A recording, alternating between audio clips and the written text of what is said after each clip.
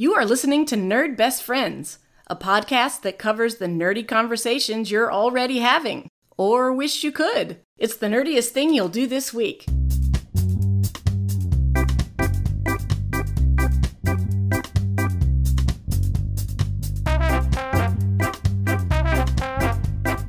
Welcome back to Nerd Best Friends. I'm Annalise, and I'm here with my best friend, Rob. Hey, it's me, Rob, your best friend, your podcast host, and your guy who plays video games just for the cutscenes.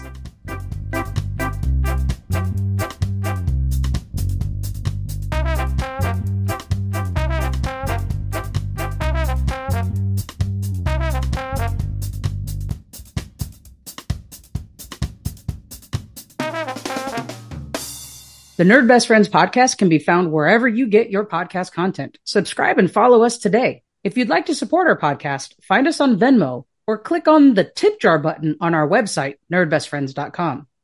This is season 2, episode 33, and this is the first installment of our newest series, Nerd Careers. We have a special guest on today's episode who is an amazing and accomplished CGI artist in the film industry.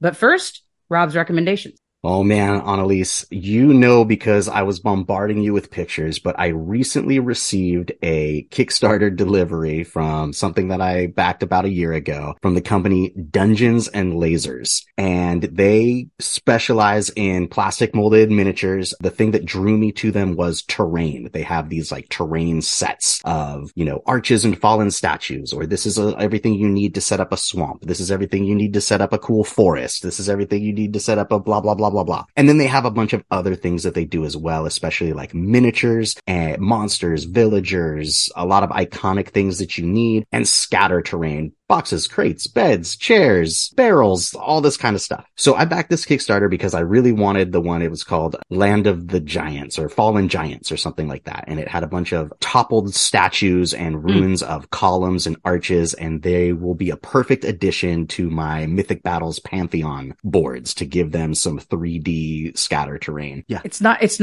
for D&D. I just assumed it was D&D. You actually you can use it for anything. Okay. But specifically, on those boards, there's a lot of like fallen statues and fallen arches and columns and stuff to give it that, that ancient Greek type feel. Yeah.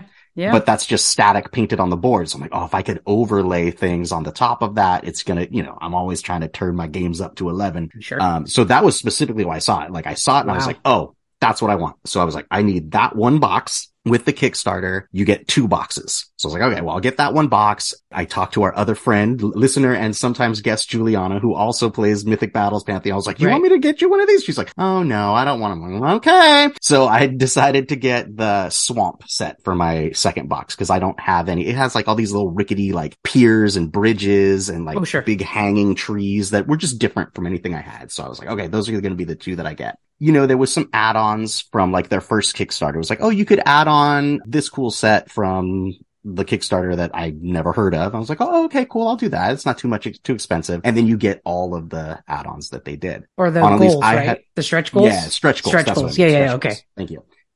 Annalise, I've never received a Kickstarter that had more stretch goals than this company. I bought 3 boxes of stuff. I received 15 boxes of stuff. Listeners, so much. It's absurd. Like not only just pictures, but we also past guest and Rob's son Andrew was in a musical in our town. And one night we went to go see it and afterwards went over to Rob's house and I'd forgotten about all the pictures Rob sent me. And I went into the little game room to get myself a beverage from the refrigerator. And I saw the open box with like 15 boxes and went, since when is there a Kickstarter that gives you more stuff than the Kickstarter was? It's absurd how much stuff you got.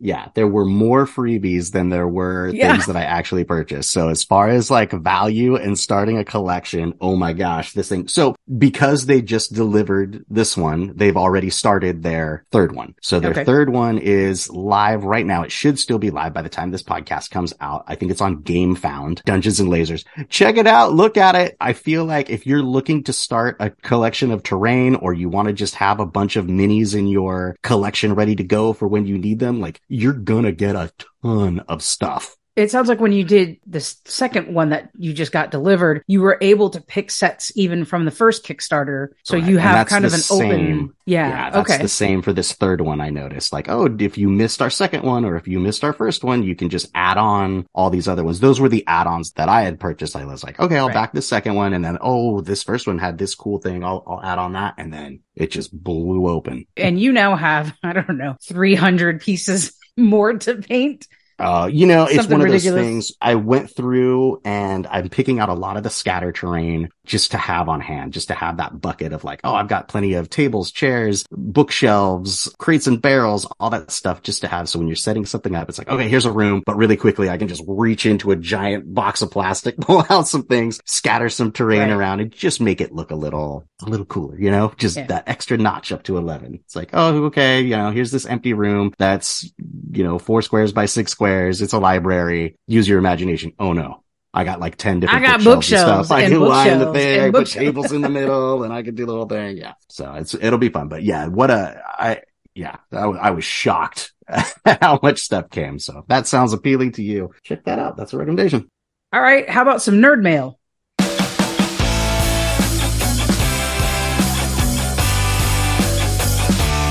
Nerd mail. Yeah, you wouldn't even tell me about the nerd mail because you wanted my reaction. So here we go. What do you got? So our episode, I've seen this before, part 2 with Andrew, where we compared Ready Player One with the Muppets. We have quite some feedback and nerd mail from this. I'm going to start with positive feedback, or is it actually feedback? It's neither, actually. It's just nerd rage. Oh, so boy. In this case, we have some fans of the book Ready Player One who reached out, and not well, actually, but basically like, you're really missing out. So first, from Los 805 SB, he says, Ready Player One does not end like this in the book. Mm-hmm. I loved the book and liked the movie, but was disappointed in some things in the movie. So I asked him, how does the book end if it's different than the movie? So spoilers ahead if you've not read the book or seen the movie. But in the book, Wade meets the girl in real life. Once he meets her and they fall in love or whatever, he doesn't have the urge to log into the Oasis anymore. He just abandons the Oasis once it's whatever. Oh, so the equivalent of like, oh, we close the Oasis 2 days a week is basically this guy being like, I don't need a virtual world anymore. That's a better, I don't know better because I don't know if it's realistic, but it brings home the lesson a little bit more, right? If we're looking at a character going through an arc and the pretend world being so important to him, at the end, he abandons his childish things to live a life of reality. Yeah. He still becomes the owner, I guess him and the High Five or whatever become the owners of the Oasis, but now he just owns it and doesn't live in it like he was. Oh, cool. Like all great creative things. The person who doesn't have anything to do with the actual play is in charge of everything. Awesome. Thanks. Well, that's kind of the theme for the creator of the Oasis, right? He didn't create that thing to live in it. He created it to create an experience based off of what he loved about gaming. That's kind of where I'm seeing the connection there, right? The guy who created it didn't, before he dies, I think, doesn't live in the Oasis. He's just constantly trying to make it better for people. No, he made it. He transferred his consciousness in there, remember? And he lives up in his attic with his little boy self. That's right. You're right. But that's part of the puzzle. That was part of the... Like when he solves it at the end. And he finally I know. He made it because he wanted that. He didn't like the real world and he escaped forever into the Oasis. The second listener says, everything you all are frustrated with the movie are not in the book. The only thing that is the same is the level of explanation by the author. Yeah. I appreciated it because I had never been a gamer and then ignored the extra stuff for the pop references and the music. I'm listening to Andrew go on and on about the 2 AAPI characters, and they are so much bigger in the book, and so is H. So that's also good to know about the book. Also that the Shining stuff's not in the book. And I actually said that's a detriment because that was one of my favorite parts of the movie. But the movies in the book are more abstract. So I think they wanted the movie that was more mainstream for audience members and not the exact storyline. Also, the Iron Giant's not in the book. Boo. So we got some good comments from some nerds out there about that episode, in particular, that book that being told you should read it anyways.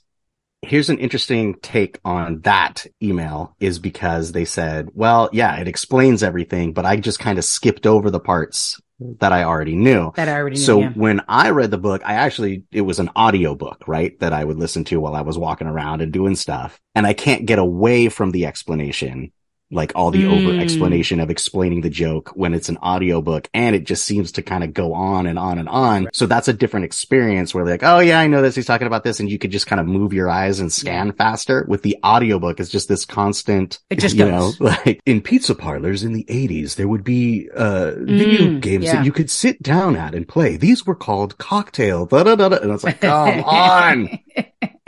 I can see that there's a difference between those two. Like if you try to fast forward through an audiobook, you're going to find yourself spending more time going backwards and forwards to figure out where you were. Yeah. Well, the other thing is we got a nerd correction about it. I kept talking about, and we argued a bit about, because I brought up the Hunger Games and you and Andrew were referencing that first Hunger Game movie. I was not specific in saying I was talking about the Mockingjay, which is the very, very end of the series.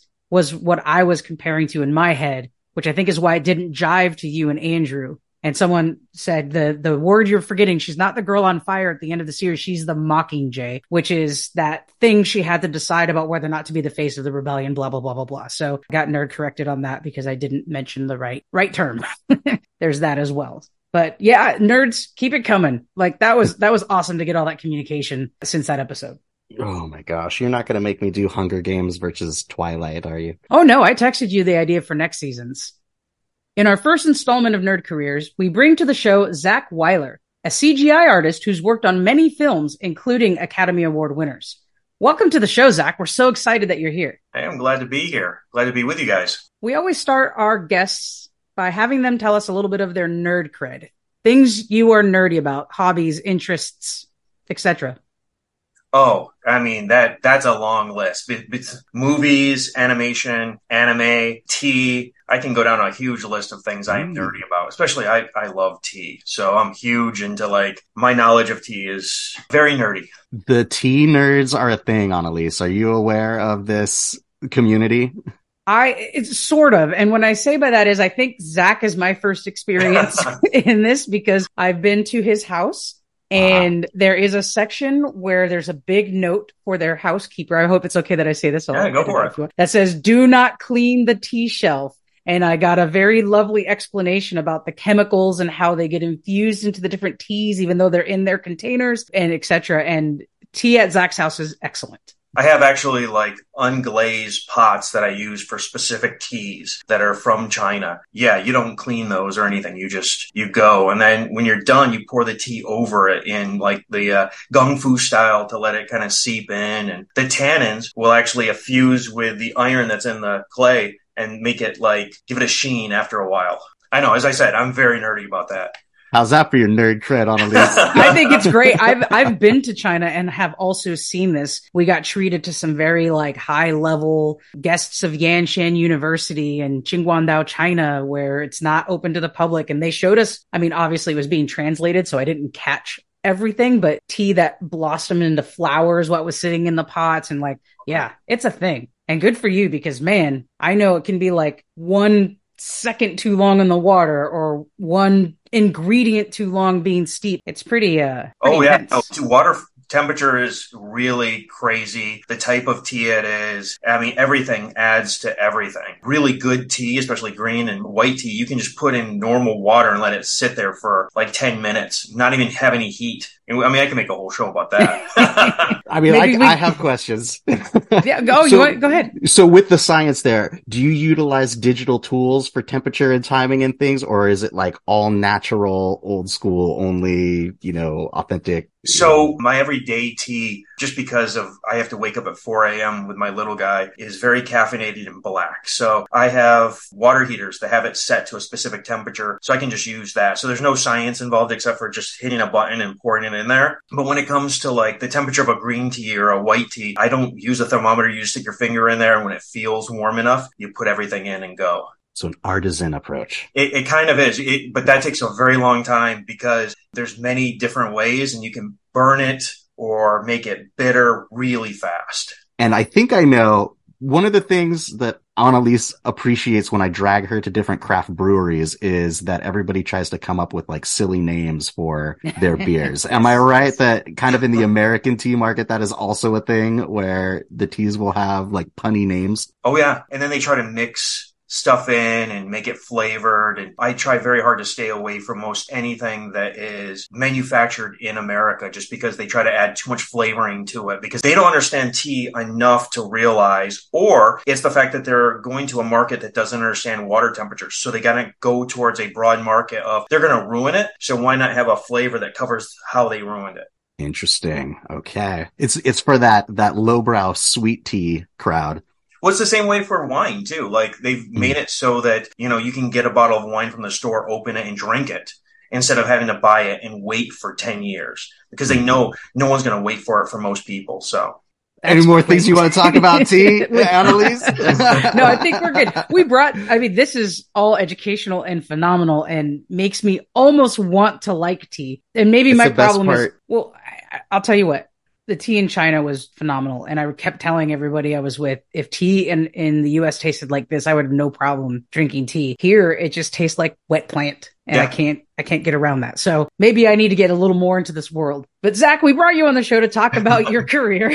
I want to start off. I just want to read some, and I'm not going to read every film on your list, but this is a pretty impressive list on IMDb. I'll start with the most recent because that's how IMDb works. But we have Love, Death, and Robots, The Atom Project, Aquaman, Ant-Man and the Wasp, Tomb Raider, Black Panther, Justice League, King Arthur, The Promise, Ben-Hur, Batman vs. Superman, Wreck-It Ralph, The Smurfs, Alice in Wonderland, Curious Case of Benjamin Button, The Mummy, Beowulf, Frozen, Chronicles of Narnia. I skipped some here and there, but wow, what a list of films that you have worked on. We're just really in awe of this. So can you tell us a little bit about your background and how you got interested in being a CGI artist? Maybe first, what part of these movies are you involved in and what is your role? So I do cloth and hair, which has kind of evolved from when I first started it. It was just considered cloth and hair, and now it's called creature effects or CFX. But then again, every studio has a different name for it. Some will call it technical direction or technical animation because you also do cleanup of the bodies before you do the cloth on there. But I still go by the old name of just cloth and hair. And how does that come about? I mean, this is a little bit into that initial question about your background and whatnot, but you don't obviously grow up going, I want to do cloth and hair.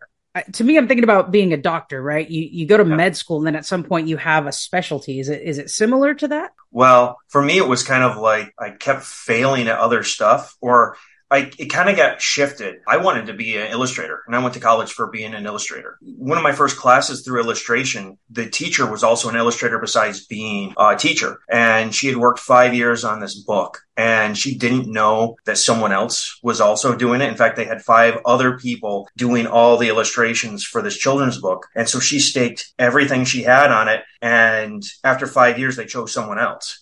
And so she came in crying, you're all going to end up on the streets. You'll all be working at McDonald's. Oh, jeez. Oh, boy. What they try to do at our schools is for the first year is just try to show you how bad you are and how much you need them. And then kind of build you up and build you from the ground up. And so I was at that stage of I really suck. And here she comes in and being like, yeah, you guys really suck. And so I'd always had an interest of CG, so I just kind of went, maybe I'll just give that a go. And I switched colleges. I went down to Savannah, Georgia, just because it was warm. No idea about the school or anything. Yeah, I ended up doing that. And I wanted to be a animator at first. And then through my schooling, I realized I was doing more modeling than anything. I never got past the modeling phase because I love just building and sculpting and doing the hands-on work. So when I graduated, my first job was doing modeling. But it was in a different program. So when I first started, they gave me all this stuff to do. It was a different program. It took me a couple of minutes to figure it out, but they made the entire schedule 3 months for this work that I had because of the first thing I had done when I was learning. And then all of a sudden I'm like, oh, I get it. Instantly got it. And I did 3 months worth of work in a week. Wow. And they kind of just were like, we don't want to lose you, but we have nothing else for you to do. So we're just going to throw you into cloth and hair. Okay. Completely against it. I'm like, no, I know I like doing this. I have no idea what I'm doing. And they're like, it's either that or we fire you. So they put me in cloth and hair, trained me for a month. And then my boss decided that he was going to go to a different job and he was going to make me the boss. Nice. Okay. Yeah. So after 1 month of training, not know what I was doing, he left and I started taking up the reins of being the boss, and we brought in 20 interns to help me. And then once you start in this industry, especially if it's a niche thing, it's really funny how you can't get away from it. You're just that go-to person. Yeah, and I loved it right from that beginning thing. And I was just like, okay. And then it just kind of snowballed. No one was doing it, so you just kind of keep going and going. And then you become the guy, right? If I'm understanding this correct, you are like a contracted artist. You don't like necessarily belong to one studio unless they want you exclusively. Yeah. And I don't know if that's a thing for CGI artists, but you are just contracted film to film to film. Yeah. There's two specializations. So I'm kind of at the point now where I make a little bit too much and have a really long history. So they like to bring me in for projects, especially when it's at the point of we need to get as much done as possible. Go, go, go, go, go. And then at the end, they kind of let you go because you're a little bit too much to have you come into and do the grunt work and the setup and all the stuff that takes a long time to do. So now I am at this point where it's harder to get into a longer career. But there's a lot of people that they are in the industry, have been at a studio for decades. Wow. How much of that is kind of a company feel with those interns you bring in, or people that like you see familiar faces and work together with people, and how much of it is just you on your own at your own office by yourself doing work? That's a good question. So, I know a lot of people. We all the industry is so small that you kind of know everyone in there, or they're friends of someone that you're friends with. But once you get in, as soon as you start learning everything, there might be tips and tricks that you kind of share with people, but it's kind of like, here's your stuff, put your head down and do it. So it seems like a lot of people, when I watch the end credits of a movie and all the names are going by, if I watched closely, would we see a lot of the same names in that CG, in that list of designers? It would be really difficult to memorize all of them. Sure. But yes, you would definitely see a lot of the same names, especially if you go for like a Disney. The Disney has a lot of the same people constantly that are there. So, yeah. Got it. I hear that's the same for their musicians as well. Yes. Okay. Yeah. It's very much. Yeah. Once you're in, you're in.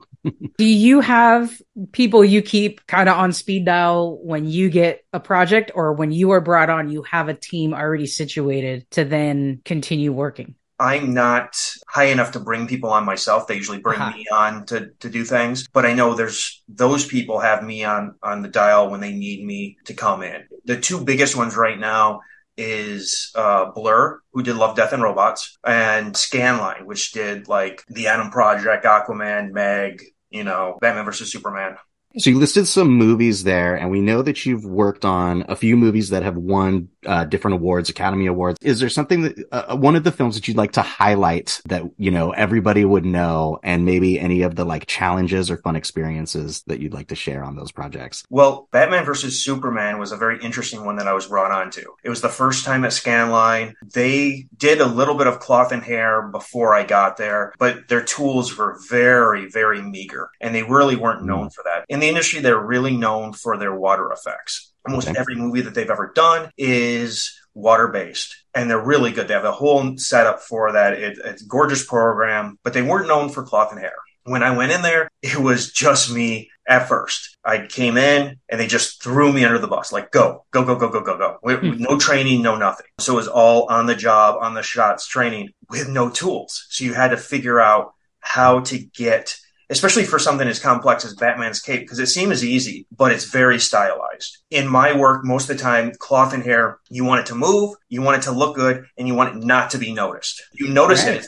you did something wrong. But for Batman, you want to notice it. You want to see the cape move. You want to know, oh, that is him. Same with Superman. They have to have the life of their own, but also feel like cloth and feel like it could be somewhat realistic. So it was a very interesting time, and it took everything I had just to figure out how to get the shapes that they wanted in the time that they wanted. And it was do as much as possible. So when I started there, they only had a few shots that they were doing. The director, Zack Snyder, loved our work that we were giving him so much that he started giving us more and more. And eventually we did pretty much the whole scene. Hopefully I'm not spoiling it for anyone, but we did the whole scene of Batman going to save Martha. So the whole warehouse fights and everything, that was all of us. And I did the lion's share of the work for that. I'd say 90% of the capes came from me. And then because of the work we did on that, Zack Snyder asked for me specifically to be on Justice League. Yeah. Very cool. Yeah, and from what I gather, because I wasn't in the room, but from what I gather, we would not have gotten Justice League if they couldn't have gotten me to do the capes for Batman. Right. Very nice. Well, and Congratulations. it's such a good way that you just described it. Something that I think just the casual movie watcher like me would never have considered before. But there's absolutely a different way you anticipate Batman's cape movement to Superman's, just the type of material you make assumptions that they are, how the two different characters move through space differently, and how that affects what they're wearing. Like, it just blew my mind. And I'm thinking about scenes as you're describing this going, yeah, I never thought about it in that way. But especially, Batman moves a lot through dark and night. So I imagine it's not just cape, but it's shadows of cape that's generating that movement. So that we know it's Batman, right? Oh, yeah. Well, that's one of the things that we're hammered on all the time is the silhouette. Silhouette is always a major thing. You don't want crinkling at the silhouette. You want nice lines, but you also want to make it look like it's cloth. For Batman, you want the silhouette of, if he's not moving, it has to drape down, but you still have to see like the fingers of his cape. You always want to see it, and you always want to see it at those angles. When we were working on it, I kind of got into this whole thought process that seemed to work with every time he moves. Even though his cape is a very heavy leather and it's not supposed to be very flowy, you still wanted the cape to be hanging down like this, but to flare and then go down. So even if he does a little quick motion, you want it to come up and then go down fast. Yeah. And you always want the fingers to be outstretched and look discernible. So they can't be bent. They can't be anything like that. So that was a very tricky and very stylized thing that you had to do, but you had to do it quick. Yeah. Mm-hmm. And that's something, as we look, and we'll have more questions about this, but when I think of early CGI for things like that, and then modern, you're right, Batman's cape is heavy, and you can tell it's heavy, even though it may not exist in the real world, where 10, 15 years ago, everything kind of looked the same. It was just kind of looked weightless on the screen. And there's been a lot of evolution there, especially what a great comparison with Batman and Superman's capes. Well, for Batman,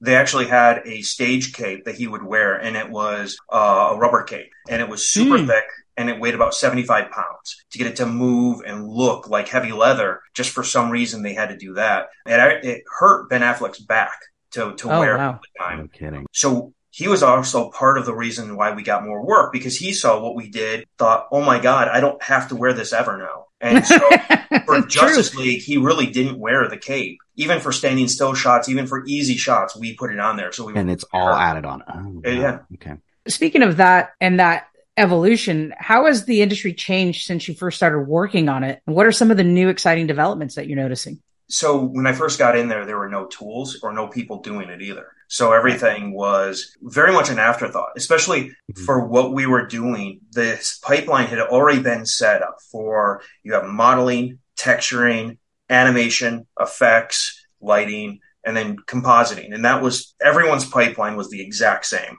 Then we came in. Now we have to go in between animation and effects or parallel to it, but it's not the same pipeline.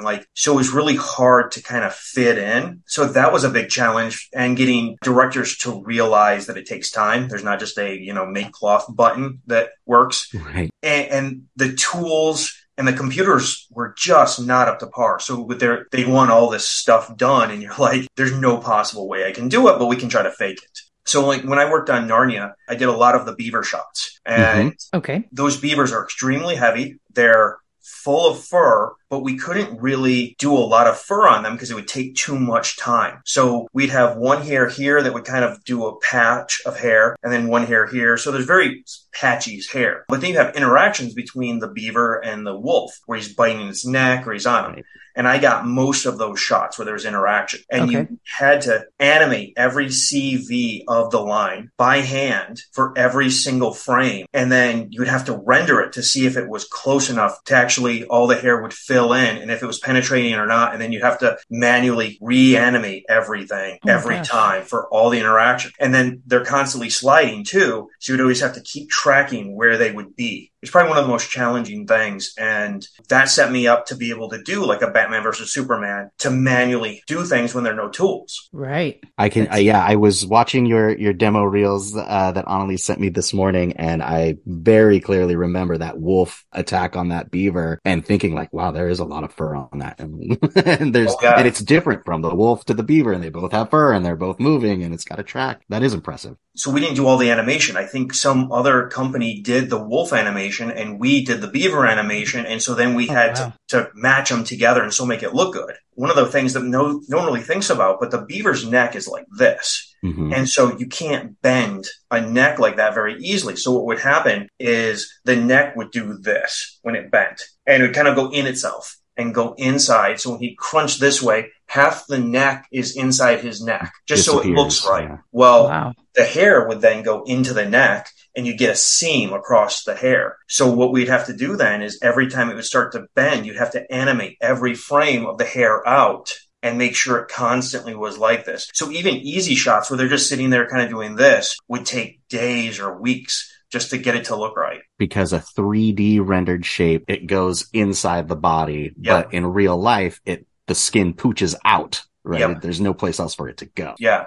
And then in real life, they're colliding with each other where we didn't have the ability to collide things easily at the time. So it would just go through itself. So you just have to animate it out. So to get it to like this, it constantly wants to do this. You have to animate just resting on it. Am I right that Beowulf was a project that you worked on? Does anybody remember what year that was? It was. I can see it on the list real quick. Yeah, early 2000s, right? Yeah, 2007. 2007. Okay, because when I think of that movie, I think of it really trying to have a lot of things going on, right? It had real actors, it had animation, it had 3D computer graphic animation, and it was 3D. Mm-hmm. And those are different departments for all of that different things. So maybe talk about like how from then to now, how does that coordination work? When does it work best? That one was interesting because we wanted it to be 3D. So there's, the 3D cheats that they did, but they didn't really know how to do it at the time. So it was all kind of experimental of how they were doing it. That wasn't on us. They just, whatever they were animating, they would do to camera. The director would try to figure out if he liked what it was or not. And then we would do it. The hard part is their CG of the 3D optics were to break it out into plates. So it's not 100%, 3D imagery. It's broken out. So it's flat, and they just kind of pull it out. Where now they actually have the ability to actually make it 3D and render the images in with two cameras to make it 3D. So you don't ever have to do planes to cheat it. Okay. Interesting. Yeah. I think the same with the Smurfs movie, right? It's less complicated than what Beowulf was, I think, but you're still working with CGI with live actors who don't know that they're there, and that coordination on that end, plus coordination of placing things in the right areas to match with what the actors are doing. I can't imagine that's easy either. For us, it's pretty easy because that's going to be the match moving people and the people that are setting up each individual shot. So the ones that are matching it. Now, if it's off, you can tell that it's off, and that becomes difficult. One of the key examples that I did was on Alice in Wonderland. There's a shot where she's getting up on the, what's his name?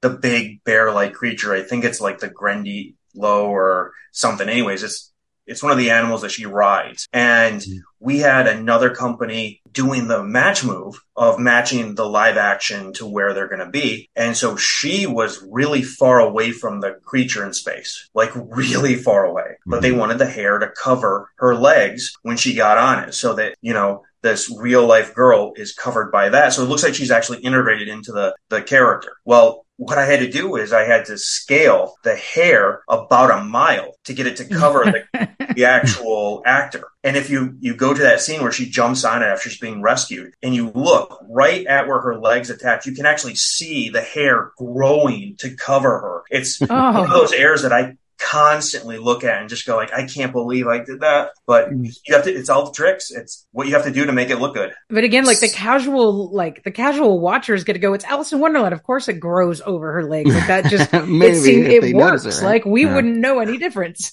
And most people don't notice it because they're not looking at that. You're supposed to be looking at the actor. And if you can fake it enough, you don't realize it. But if you focus on that spot, just like anything, if you know it's there, You can't unsee it. And it sounds like you get things kind of, later on in the process after a lot of shots and animation is done. When I was younger and worked a little bit in like the trades, there was this constant, like the electrician would be complaining because the framer didn't drill the holes in the right place. And then the plumber would come in and complain about the electrician because they put the wires in the wrong place. And then the tile guy would come in and complain because the plumber put the sink 3 inches off. So do you find yourself like that situation fixing things a lot and having to adapt? Mostly having to adapt. It depends on the company that you're working for. Certain companies, once the animation is done, you're not allowed to touch the animation. The animation is golden. And so whatever they give you, you just have to work with and work around. Other ones like Disney, you're supposed to keep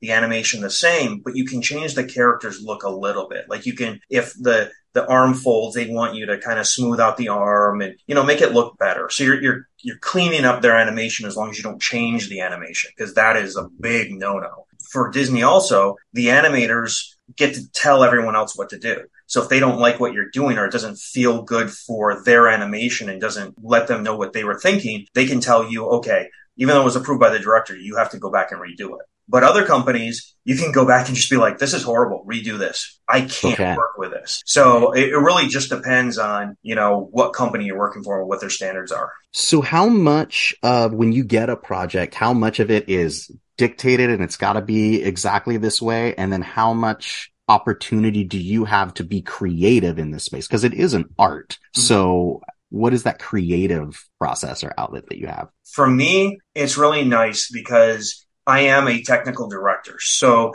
I get to choose how I go about doing things. I get to choose how I feel it should look, depending on if I'm setting it up. If I'm setting up the cloth or the hair, I get to choose how it moves as much as possible, because it does go to your boss and it does go to the soups and then it does go to the director and they get the final say. But you get to have a heavy, heavy influence on that. And if you're working really well with all of them, you kind of know, okay, I can get away with it looking like this and know that that's how the director is going to like it. And then you move forward and they might have notes, but you're basically in the ballpark.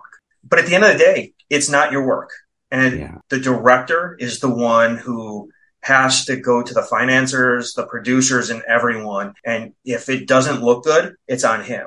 So whatever he tells you to do, whether you think it looks beautiful or you think it's bad, you have to do. So there is an artistic art form involved, but it's also the biggest thing is just doing what the director says as artfully as possible. And I imagine on a big project that we know a lot of eyes are going to see, something like Batman's cape. Do you ever take projects kind of for yourself, knowing like, oh, this is a smaller thing with a smaller company, I'm going to be able to create a lot more for this or have a little more fun? I approach the project like that, but I'll take pretty much anything. Gotcha. Gotta work. Yeah. Understood. What is the difference for you when you work on something that's meant to be photorealistic, like many of the video game cutscenes, versus something more stylized like Wreck-It Ralph? Oh, that's for the realistic stuff. There's a fun thing that happens when you do simulation where you have beautiful mistakes. And you don't intend things to work that way, but it looks really good and you can make it fit into whatever you want. So you can get away with a lot. When it comes to animation, they want very crisp lines. They want it to, the C and S curves through cloth motion. They want it to be very much like it was hand drawn for the most part. And even though both really think about the silhouette of the character, animation is 100% about the silhouette. It has to look absolutely gorgeous. There's a lot more fine tuning and like getting things to look the way you want in animation. But they're both fun in their own right. Because when you come to animation, you actually are doing everything around the character. When it's a live action thing of putting a cape on someone, half of it's going to be covered by the person, so you don't have to worry about it. That part is one of the challenges, but a very interesting aspect of it. I was noticing in some of when you were looking at more of the realistic looking things, some of those cutscenes, and I'm sure this is why they're highlighted so much on like the demo reels that I watched, is there'll be a character where you can tell, oh, that character has gel in their hair. It's a little more stiff next to this other character whose hair is dry and flowing more next to this other character who's got very, very short, like buzz cut hair all in the same scene. And I imagine that's another layer of complexity. It can be. It depends on, when it comes to hair, I love short hair because we don't do anything with it. You put it on. It doesn't move. Like, yeah, you don't even need wind. Most of the time, you're not going to see anything. You get to play around a lot with that. Can you tell us about any particularly memorable projects or very difficult projects that you've worked on? My favorite project to worked on was not the best movie I ever worked on, but I absolutely loved working on G-Force. Oh. Wait, is that the hamster one? That's the hamster one, yeah. Okay. And again, it didn't do great, but I loved working on it. The team was amazing. We got along really well. My lead, Dustin Wicke, he was amazing. He had those characters set up so well that there wasn't a lot of things that we had to do afterwards. You run it, you do fixes, you meet the director's notes, but you were pretty much 90% there right off the bat. So we were doing, as a team, about 75 shots per week, which is insane. We had other companies calling us, asking us how we were doing that because we were just crushing numbers. And that makes it fun because if you do it, there's going to be just a few notes and you're done. And so you can have a little bit more ability to go and do more advanced things because you have the time to do it, because you're not running against the clock. You're like, hey, we have tons of time. We want you to do this. And you're like, okay, I can make it fit. Like getting one of the hamsters into a racket. You had to like curve his hair around and do all this stuff. Well, there's two ways you could have gone about it. You could have hidden all the hair and just had him cuffed in, which if you're going fast, that's what you would have done. But I got that shot and I got to make it so that the basket wrapped around him and the hair kind of came out and you got some neat movement and, sticky stuff on there where it just had a little bit of friction. And at the end of the day, you look at it and you're like, I'm really proud of that work. The movie might not have done well, but every time I see that hair, I'm like, it feels like it should be existing in there. I love it. That's cool. Okay, so looking ahead at what you do and looking at where we are kind of on the cusp of with AI and artificial intelligence art, where do you see that going as far as a tool and a help for you versus maybe shortcuts or a detriment to this field? I do know that there are companies that I won't name, but I've talked to that are looking at replacing all of their workers with AI to just be able to tell it, hey, go do this. More power to them. I think that's great. And I think it's impossible. It's really easy to get a shot done. That part's not hard. Although there's a lot of intricacies you have to worry about, like you have interpenetration. So a computer can probably think about how to get things out of there. But what a computer will never be able to know is how to match a director's idea and how to match a director's notes. And that is the majority of our work, is not just finishing a shot, but making it look the way the director wants, which is usually against what reality is. If they want to keep doing it, I'm all for them trying it. And who knows, in probably 50, 60 years, they might have something good enough to do it. But I think there's always going to be a need for an artist to go and make the actual art of it. The analogy that's in my head is in my job, when we want something translated from English to Spanish to send out both languages to families, we have folks in our office that are designated interpreters and translators.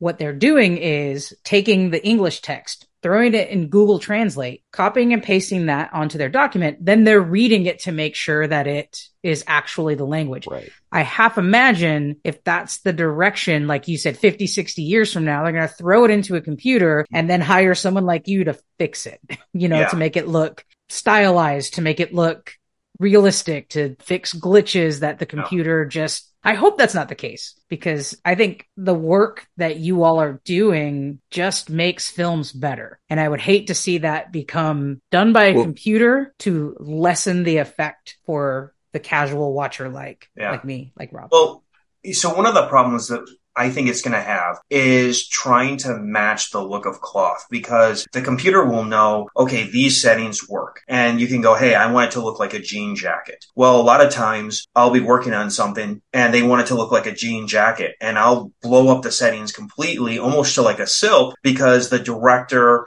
wants it to be a jean jacket, but a jean jacket that does this, or anything. The artist needs to know, okay, how can I play with the settings and break away from what should be and just do it? And the computer can never break away from that, because it's always going to be, no, you told me jean jacket. Or you're going to tell me silk jacket and I'm going to make it look like actual silk, and that's still going to throw it off. So how do you get that heavy quality, that thick quality, while still moving like an object that the director wants? And know how those silhouettes work and where, looking at every frame and knowing when it looks right and when to highlight this. There are definitely in some of the frames and some of the shots that I was seeing, cloth is a big deal. A lot of characters will have an iconic piece of their costume or uniform or dress that lets the viewer know that that is that person. And it's important that they have that white jacket that stands out the way it does against the starry black sky, that kind of thing. And how it moves against things or how it drapes. One of the things that I worked on for Frozen, the characters were on a slope.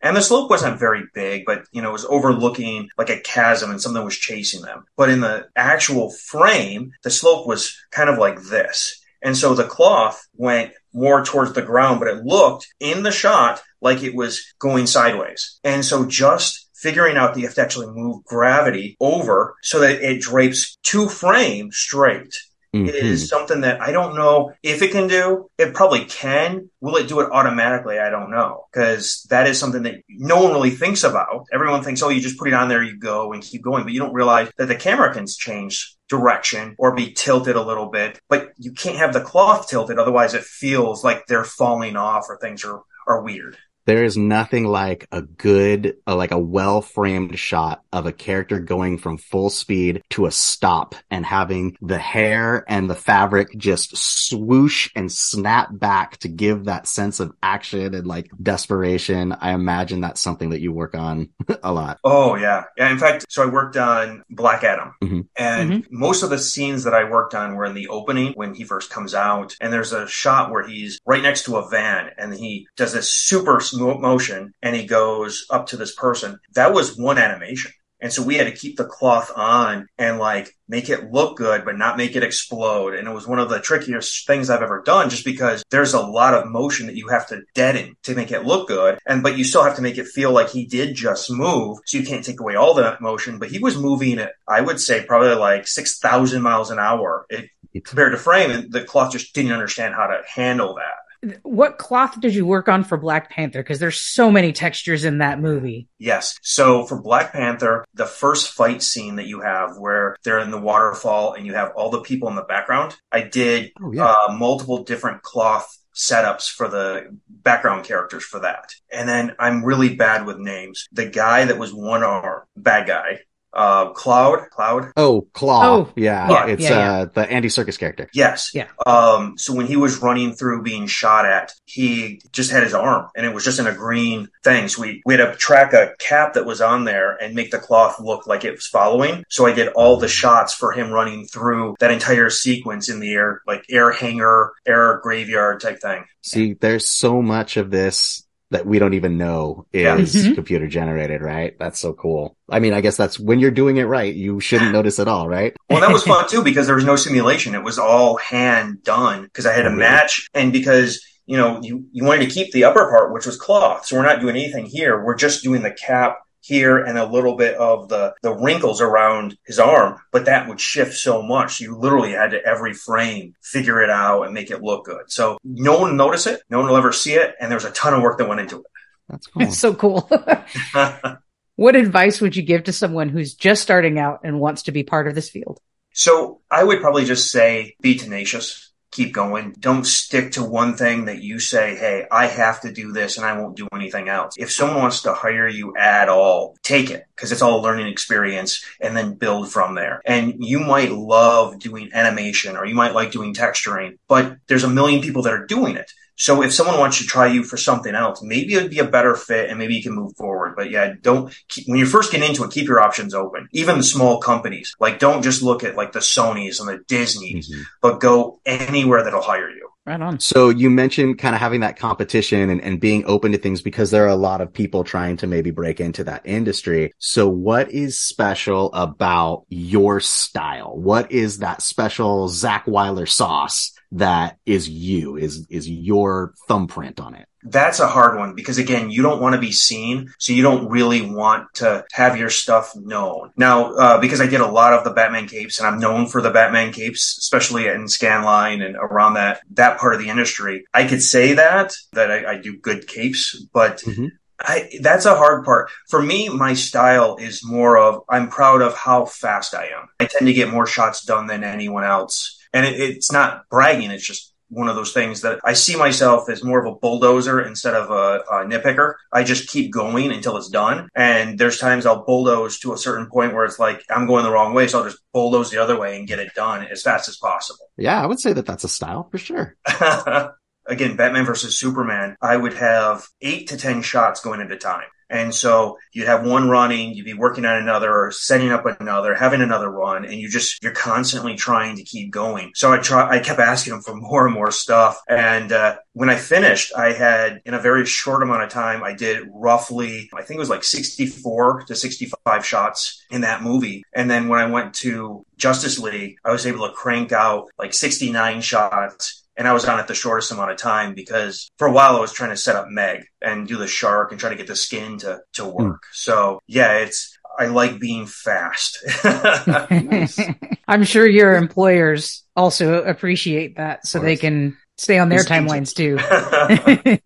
Is there a difference with that between movies and video games, or is it again all kind of the same people doing the same process? For video games, it all depends. When I went to Blur the first time, it was mostly about, because you have a shorter time, so they're not as nitpicky about it. But you still want something to look good. But it was seriously like as fast as you can go, just get these things out, because we have more projects that are coming down the pipeline. When I was there, I think I worked on the most projects I've ever worked on, because you were on a project for maybe a month and then another project and then another project. Although we did one of the video games that we worked on, that one took forever, but the characters were very realistic. Modern Warfare.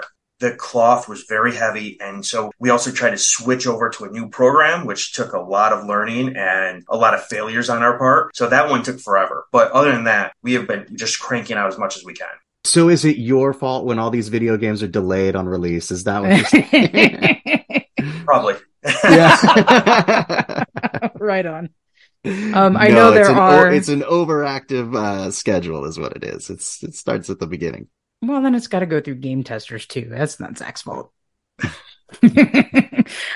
Zach, I'm sure there are NDAs and whatnot, but are you able to tell us what's next for you? Right now, I'm in between contracts, which happens a lot, especially when it comes to if your contract ends anywhere close to the end of the year, there's a big, usually vacuum and void, unless, someone quits or something happens, until like closer to April, May, and then things really start going. And then through the summer months is when usually it's super busy.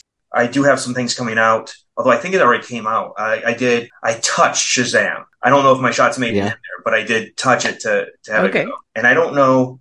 I think there's some other things that I touched. Oh, I touched a little bit of The Flash. Oh, okay. And that's coming out. Okay. Yeah. Yeah, you have to update IMDb yourself. So I haven't put in all the newest stuff that I worked on. So there's a lot of capes in Shazam. There's like all kinds of different new superheroes. Well, but the funny part is for Shazam, I didn't touch any of the superheroes. I touched a necklace inside a car on a rearview mirror as they're moving, doing something. Okay, that's watch really out. It says necklace. Maybe it's the MacGuffin for the whole movie. No, it really was like nothing, but it was one of those things that they needed to get done. There's a lot of things that happen like that. Again, going back to Batman versus Superman, I finished all my shots. We still had a lot of stuff to do, and so they wanted to plus a lot of the shots and make them look better. Even though we didn't need to do it, they just like, hey, we have free time, we can do it. Like I started doing fences that would move when like the space shuttle would go off, or there's a big wind gust, or when an airplane would land, you do all the little things around it that would move. And then I did a lot of the seaweed when Aquaman was first introduced in Batman vs. Superman, it kind of like a background thing. So that part's fun. I like doing that. Because you never know what's going to come. It's just a call and like, here's this thing, and you got to figure it out. And you have to build it yourself, make it look good, make it fit in, and, make everyone happy for something that wasn't even expected. So that part was awesome. It's nice to get unexpected challenges and have fun meeting them. It shows the passion you have for the work, for sure.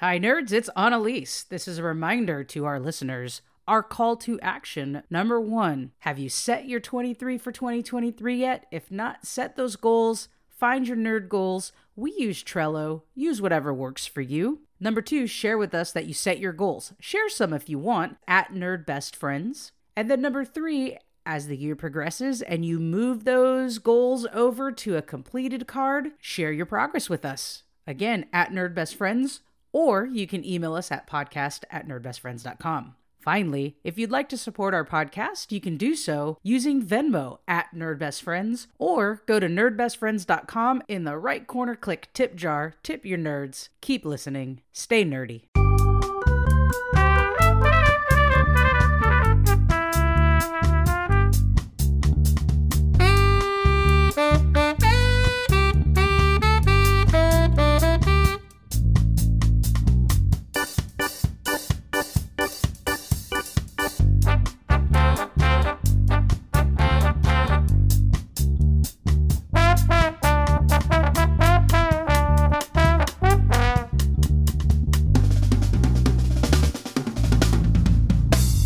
That's been a pleasure. That was super interesting and fun. What a great conversation. Oh, I enjoyed so impressed. So impressed.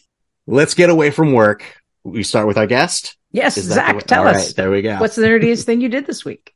Well, the funny thing is, I talked about it in the beginning, is my tea is probably the nerdiest thing I did. Although I also love trees and fruit trees at my house. We have more. So I bought more fruit trees. All right. I don't know why, but now we have them in pots behind our bedroom so that we can block the heat. I got a blood orange tree and I got an achacha fruit tree. I got 2 of those. I've heard of that, but I can't even picture in my mind what an achacha fruit is. It is considered a mangosteen, which a mangosteen would be like a lychee. I think it's like a langosteen or a lango fruit, Logan fruit, something. But it's kind of like that. It's got a shell on the outside, and then the inside has a juicy like meat. And there's no other way to call it but a meat. And then it's surrounded in a big seed, maybe 2 seeds. Okay, so yeah, all right, like a lychee or like a mango is mostly seed, and then it's got a flesh around kind of thing. Yeah, and then this one is so instead of being a hard shell like a lychee, it's a somewhat soft rind that's not edible itself, but you can make a tea out of it, and it's supposed to be a delicious drink by boiling that. The fruit inside's gorgeous too, so I'm really excited to have those in the yard and growing them. See, it's not just a lemon tree, right? You got to find the bespoke nerdy tree. How about you, Rob? What's the nerdiest thing you did this week? The nerdiest thing that I did that I've been working on is, of course, Dungeons and Dragons related, because that's apparently my other 40-hour-a-week job that I do is running these games. All right, so we're playing a 5th edition game, and I found a 2nd edition module that looked really cool, so I have to convert the whole thing. In addition to that, the original characters start off in the universe of the Forgotten Realms, but in the module, they get transported to the gothic horror multiverse of Ravenloft, where they fight other bad guy characters that have come into the gothic horror realm from yet a 3rd multiverse of Dragonlance, where everything is it's a match, it's a mashup multiverse conversion thing that could only come from my crazy mind of wanting to mix, like, I like this and this and this. How do I smash them all up and then torture my players with it? And that's what I've been doing. Sounds like fun. I'm hoping so. It's been a challenge, but like, sometimes those challenges are pretty fun. For me, I've spoke a few times about Mansions of Madness and how great of a game it is. So when I got this game, it's one big box with all of those like 75, 76 minis. And it was new for me because I don't do Warhammers and I don't buy the big kits like you were talking about, the Dungeons and Lasers earlier. So I've never had to glue things together. And the modeling Madness, part of the hobby. Yeah. Right. I don't really mess with that. And I didn't have to for Mansions of Madness, except this one came with the bases for the minis and the minis separate. Part. Yeah. I definitely don't do the modeling part. But I did have to glue minis onto these bases and then realized that the way the box is designed, there's nowhere to put the minis. So I bought a giant, really useful box, a flat one to fit all the minis. And Rob, you had sent me a video about how to magnetize it so that they would stick. And, if I have to move the box around, they're not going to fly around and break. But since then, Rob found a German site. Yeah. Is it German? Felder. And they're out of Germany. And Felder. Yeah, probably something more German than that, but they create these foam inserts for games that don't come with an organizer. And Rob gifted me the foam inserts for Mansions of Madness, and it had been sitting for a while, just not having time to do it. So the nerdiest thing I did this week was organize Mansions of Madness in those foam inserts, and I actually made a video. So we have some TikTok and YouTube content coming soon, but I am in love with this foam insert. Isn't it so nice and satisfying to have everything like organized that way and protected in the soft? It's so good. It's so good. And the only complaint I have is that it was one box too few. It's the right edition. It's the second edition of the game, but I had one more mini without a place to go. So I found a way to fit two in one. Yeah, they don't match like the little picture it came with.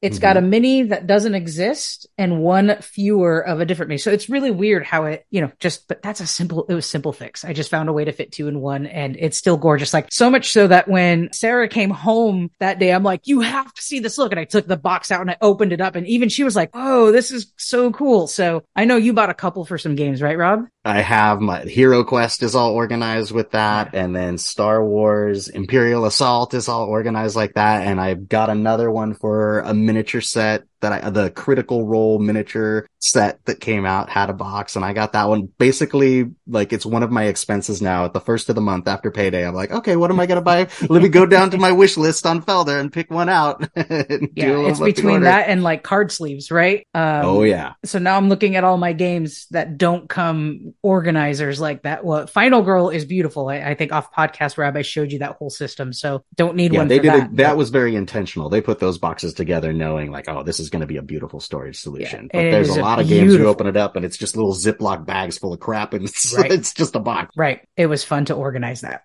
Next episode, Andrew will be back, and the three of us will be talking about our impressions of the new Dungeons and Dragons movie. What's it called? Something of Thieves? Isn't it? It's not the D&D movie? No, it has an actual name? Zach, did you work on this movie? No, I did not work on this one. Oh, okay. Okay.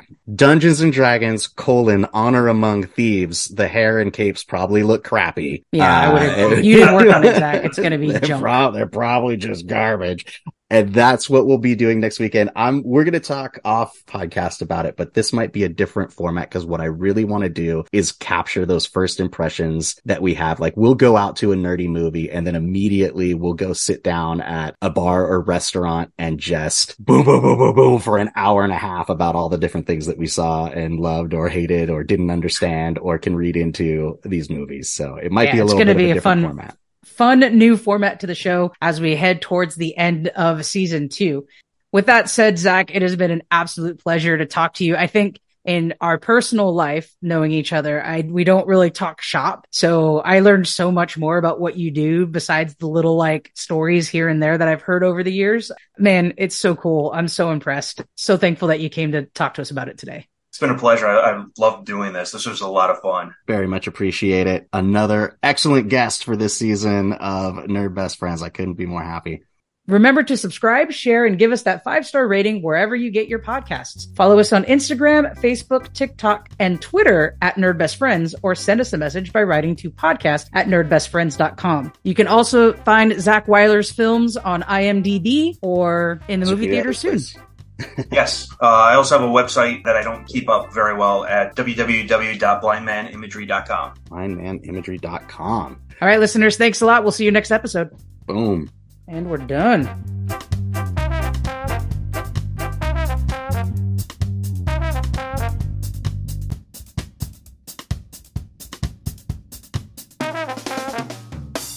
Oh, we should do this and make a bunch of nerds angry and write to us. Zach, I don't think you've met my friend Rob. Mm-mm. I might have met you at the wedding. Oh, probably. Yeah. Oh, yeah, at my wedding. Yeah, that's right. I was married once. What advice? Oh, no, you have another question? Nope. I was going to pass out. Go for it. We do that a lot.